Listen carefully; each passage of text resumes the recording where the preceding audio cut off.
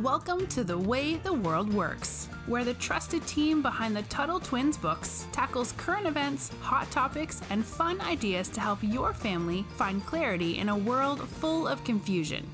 Hi, Connor. Hey, Brittany.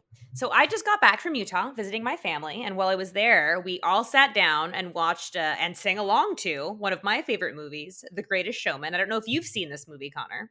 Yeah. So it's one of my favorites. I am a musical theater nerd, but one of the reasons I love this movie so much is that it's not only filled with super catchy songs that get stuck in your head for days and annoy my father, by the way, but it also touches on the importance of the entrepreneurial spirit. And it's family friendly too, so you can watch it with your kids. We watched it with all my nieces and nephews. But I wanted to give a disclaimer before we jump into this, because while the movie tells the story of P.T. Barnum, it doesn't always reflect reality. I don't actually know a whole lot about the real P.T. Barnum, and I've heard both good and bad things. So today, while we're talking about P.T. Barnum, I want to make it really clear that we're talking about the character in The Greatest Showman and not the actual P.T. Barnum. But for those of you who don't know, he is the man who was responsible for founding the Ringling Brothers Circus. And even though I despise circuses for many reasons, I love this movie.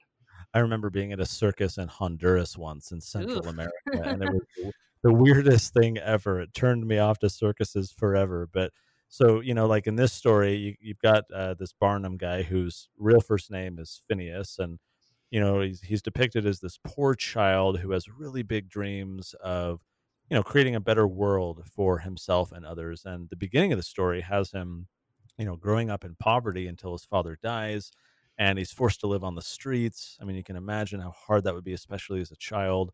But he starts to learn very quickly that if he's going to survive, he's got to make something of himself. He's got to figure out what to do. And that's where entrepreneurship, I think, comes into play in the story. It does. And there's one side note I want to add that will make sense later. There's one scene where he is basically homeless, trying to feed himself, and somebody who would have been considered kind of a societal outcast hands him an apple and walks away. And this will make sense later, but just remember that part in a bit. But you're exactly right. And Barnum ends up selling newspapers at like 11 to feed himself. And while that doesn't make him rich, obviously, I don't know if anyone's ever had a paper route. You might not become a millionaire, but it helps him survive. And eventually he grows up, he marries the love of his life, and he goes on to work a boring office job. He's kind of forgotten about all these big dreams he has as a kid. And then he's once again faced with poverty because he gets fired or the company closes, I believe. And now it's not just him he has to support, right? He's got a family to support. But the thing is, no matter how cruel the rest of the world treats him, and this is one reason I love his character, he's kind of unfazed by the opinion of others. He's a perpetual dreamer, I guess is what you would call him. I like that because, especially for kids, it's so hard with peer pressure. We're often wondering what other people think and influenced by other people's opinions of us. And it's so liberating when you reach an age or enough maturity when you realize that other people's thoughts about you, don't really matter. There's a great quote that I came across of. I'm not going to do it justice, but it says something like, "Never take criticism from someone you wouldn't take advice from." And so people are going to be critical of you all your life, but if they're not a person that you would turn to for advice, then don't pay attention to their criticisms. What they think about you doesn't matter. But if it's a loved one, if it's your boss, if it's a mentor that you see them as someone who's trying to help you become a better person, more successful, whatever, then their criticisms are going to be born out of love. They're trying to help you improve, and so those are good criticisms to take, right? But if it's just people being critical, trying to tear you down, that matters far less and shouldn't matter at all. So I like how in the story, right, he's kind of unfazed, as you say, by the opinions of others. And if I remember correctly, when he loses his job, he decides, that enough is enough. He's searching for his true calling in life. And as I think most entrepreneurs understand, when you set off on your own path, there's a bunch of risks. And in the story, Barnum faces plenty of them. But when there's high risks, you can often get high rewards. When there's things in your life, as we've talked about many times, especially when we talk about entrepreneurship, when there's something very risky, it means you have the opportunity of, getting a lot of profit or getting a lot of experience, or, you're embarking on something that few people have. And so you're going to get the, fame or the money or the success or the satisfaction or the influence or the impact that other people aren't because you're embarking on that, riskier thing. And that's, I think, why, Brittany, we often encourage kids to think about entrepreneurship. They don't have as much to risk as adults. It becomes more risky when you've, got a family to feed and a mortgage to pay, bills to pay.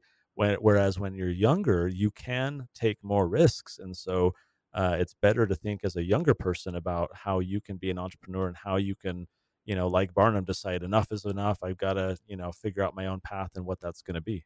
Well, and like you said, it gets a lot harder when you have a family, right? And I think that's actually probably what encouraged Barnum to have to make something work because at some point, and you as a father, I'm sure understand this, you don't want your kids to go hungry. And I think there's also a sense of pride in being able to provide for your family. So after he loses his job, he uses all the money he has, which isn't much, and he purchases a building and he wants to turn it into it's called Barnum's American Museum. And unfortunately, like many entrepreneurs are in the hard way, this venture is a dud. The only tickets he sells are to his wife and his two daughters, and even they don't like it. His daughters walk in and it's a bunch of like stuffed, he calls them rarities from all over the world, but what it really is like stuffed mermaids, like a stuffed unicorn, things like it's like almost a wax museum, but like the worst version of a wax museum. So no customers, obviously. He's got to feed his family. And so there's that point. And I think the movie Pursuit of Happiness, it kind of reminds me of that if you've ever seen that movie, where there's a scene where the father kind of has to be successful because he's got this son. I believe he's homeless. Have you seen the movie before? It's a Mm-mm. beautiful movie. Oh, Oh. highly recommend it. That's a family-friendly one too, with Will Smith and his real son. But it's kind of one of those like, all right, it's about an entrepreneur as well, where he's like, all right, I have to do this or I'm going to fail my family. So he goes in search of something incredible, something that's going to bring people into the show, which he decides are going to be rare human acts. So he goes back to the drawing board. He's trying to think what he really wants. And, this is a key component to entrepreneurship. You are going to fail. We've talked about this so many times. Failing Right. is part of the process because that forces you to go back to the drawing board and kind of see, okay, what worked, what didn't work. And then you use that knowledge to help you create something better, maybe something you wouldn't have even thought of the first round. I think what's most admirable about this part of Barnum's life is he's really dedicated to hard work. And, he might have these big, crazy dreams. He wants to create something amazing and spectacular, that the world has never seen before. And a lot of times in the real world, there are plenty of dreamers, but they stay dreaming, right? They Hmm. hope their ideas will come to life without actually doing anything about it. Someone ought to do something, right? That should exist.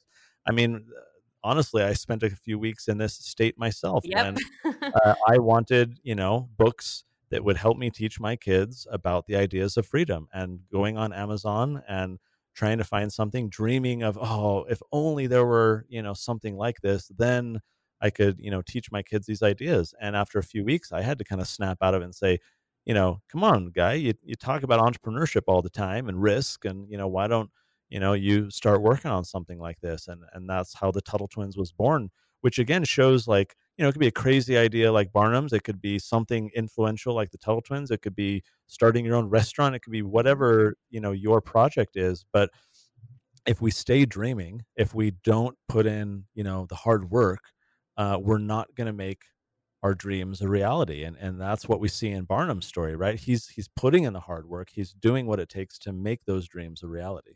Yeah, and so one of my favorite songs, and I'll just say the lyrics for you. Actually, I was just playing it on the piano before we started. Ooh. But he says, so he's singing as he's like gathering his ideas, he says, and the world becomes a fantasy and you're more than you can ever be because you're dreaming with your eyes wide open. And what I like by that is what he's saying is he's actually doing it, right? He's actually putting forth his dreams into the reality, into the real world.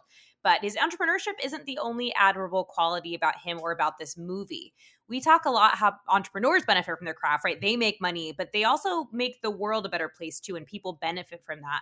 And in this case, and again, I want to clarify this is the movie, not necessarily the real life, but Barnum helped people who may not have otherwise been able to get that, to get help. Which maybe contrasts against our Scrooge story, right? Where he's like, "Oh, I'm already being taxed to support the poor. I don't need to, do it." But we've talked at times about how the free market is the greatest equalizer, right? That it's helped address racism and slavery. It's helped poor people in rural communities who are poor. It's lifted people out of poverty. Entrepreneurs have been able to create great wealth and then give back to their community and help other people.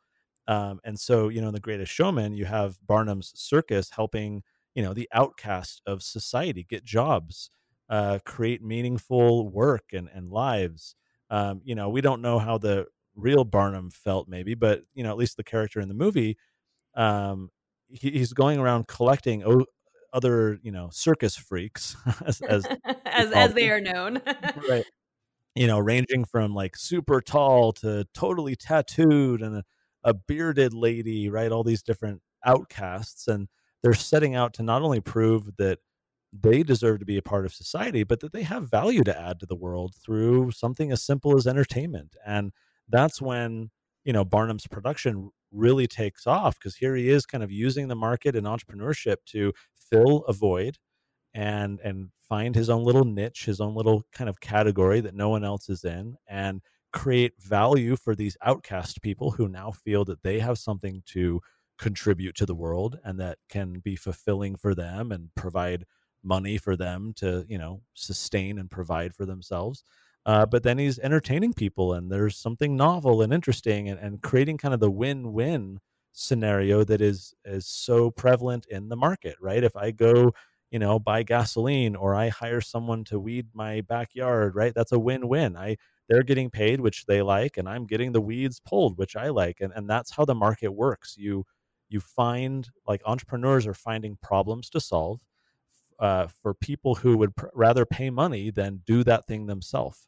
I just bought one of those little robot vacuums. Oh, the Roombas, Yeah, the Roomba's the popular brand. I bought a different brand, the but yeah, off-brand. that's the, that's the idea. It is amazing. Oh my gosh. Like, I've been telling my wife we should have bought one of these like 5 years ago or more. We have 2 dogs and a cat, and their hair would always, shed a little bit, clump up, and just dust, and kids dropping food, and so having to sweep, and the ability for us to, even before we like get home, we can start the robot so that we come home and the house is completely vacuumed, no pet hair anywhere.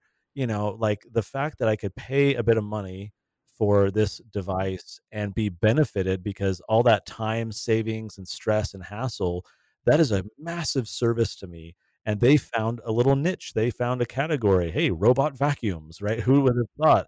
And that is the amazing thing about entrepreneurship. My life is now better because of this random little robot, or that I can drive to a restaurant and be fed a delicious meal without having to cook, or that I could go to a circus and watch quote unquote circus freaks and have a good time. And so anyways, it's just a fun story that kind of encapsulates the power of entrepreneurship. Yeah, and it's funny because a theater critic who actually hates Barnum's whole thing in the movie, he says, everybody leaves your show with a smile on their face, even though I don't respect what you do. So kind of reminded what you said, all your audience members leave with a smile on your face. But even bigger than that, one thing that I love about it is Barnum actually empowers these, and again, I'm quote unquote circus freaks, as they're called in the movie, to kind of stop being ashamed of their flaws, which I think is also a cool aspect of the story, that they start being more confident about who they are. And, as Barnum predicted, audiences were shocked and thrilled to see unique talent. This is in 1850, I believe.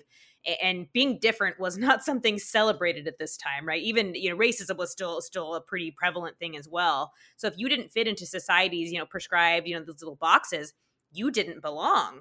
So he created something that was actually against what he thought most consumers wanted. But as it turned out, the consumers did want it. They were craving these unconventional, or I guess you would say like unique performers. And so Mm. these flaws turned into something that actually became what we call like a market entity, something that people really liked. And they also found inner peace and acceptance by being able to perform.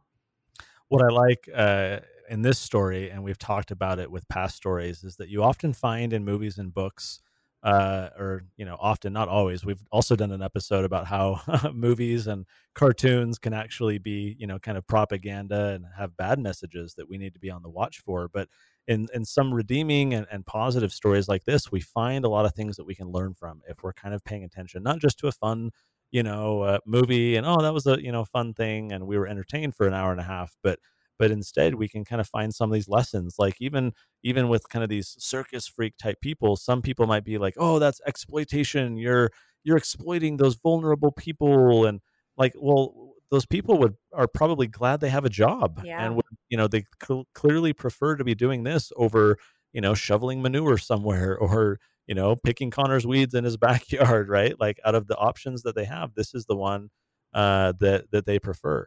And so there's a lot of lessons like that we can unpack. That's the power of understanding some of these free market ideas that we talk about in Tuttle Twins and entrepreneurship and so forth, because as you watch more of these stories, you begin to see some of these ideas playing out, and you can observe them, you can talk about them as a family, you can apply them to your own life, become so much smarter and successful than a lot of other people who are just kind of plugged in, going along in life, and they don't really get it. And so that's the power of really paying attention, and so much more to talk about, in this story. But just wanted to share some of that with you guys because maybe it's worth watching again or for a first time as a family and paying attention to some of those ideas, and finding what the redeeming aspects are of these stories that we can apply to our own life. So thanks as always for subscribing. Make sure you're subscribed. If you're not already, we'd love to have you be part of the family. And until next time, Brittany, we'll talk to you later. Talk to you later. You've been listening to The Way the World Works. Make sure your family is subscribed and check out TuttleTwins.com for more awesome content.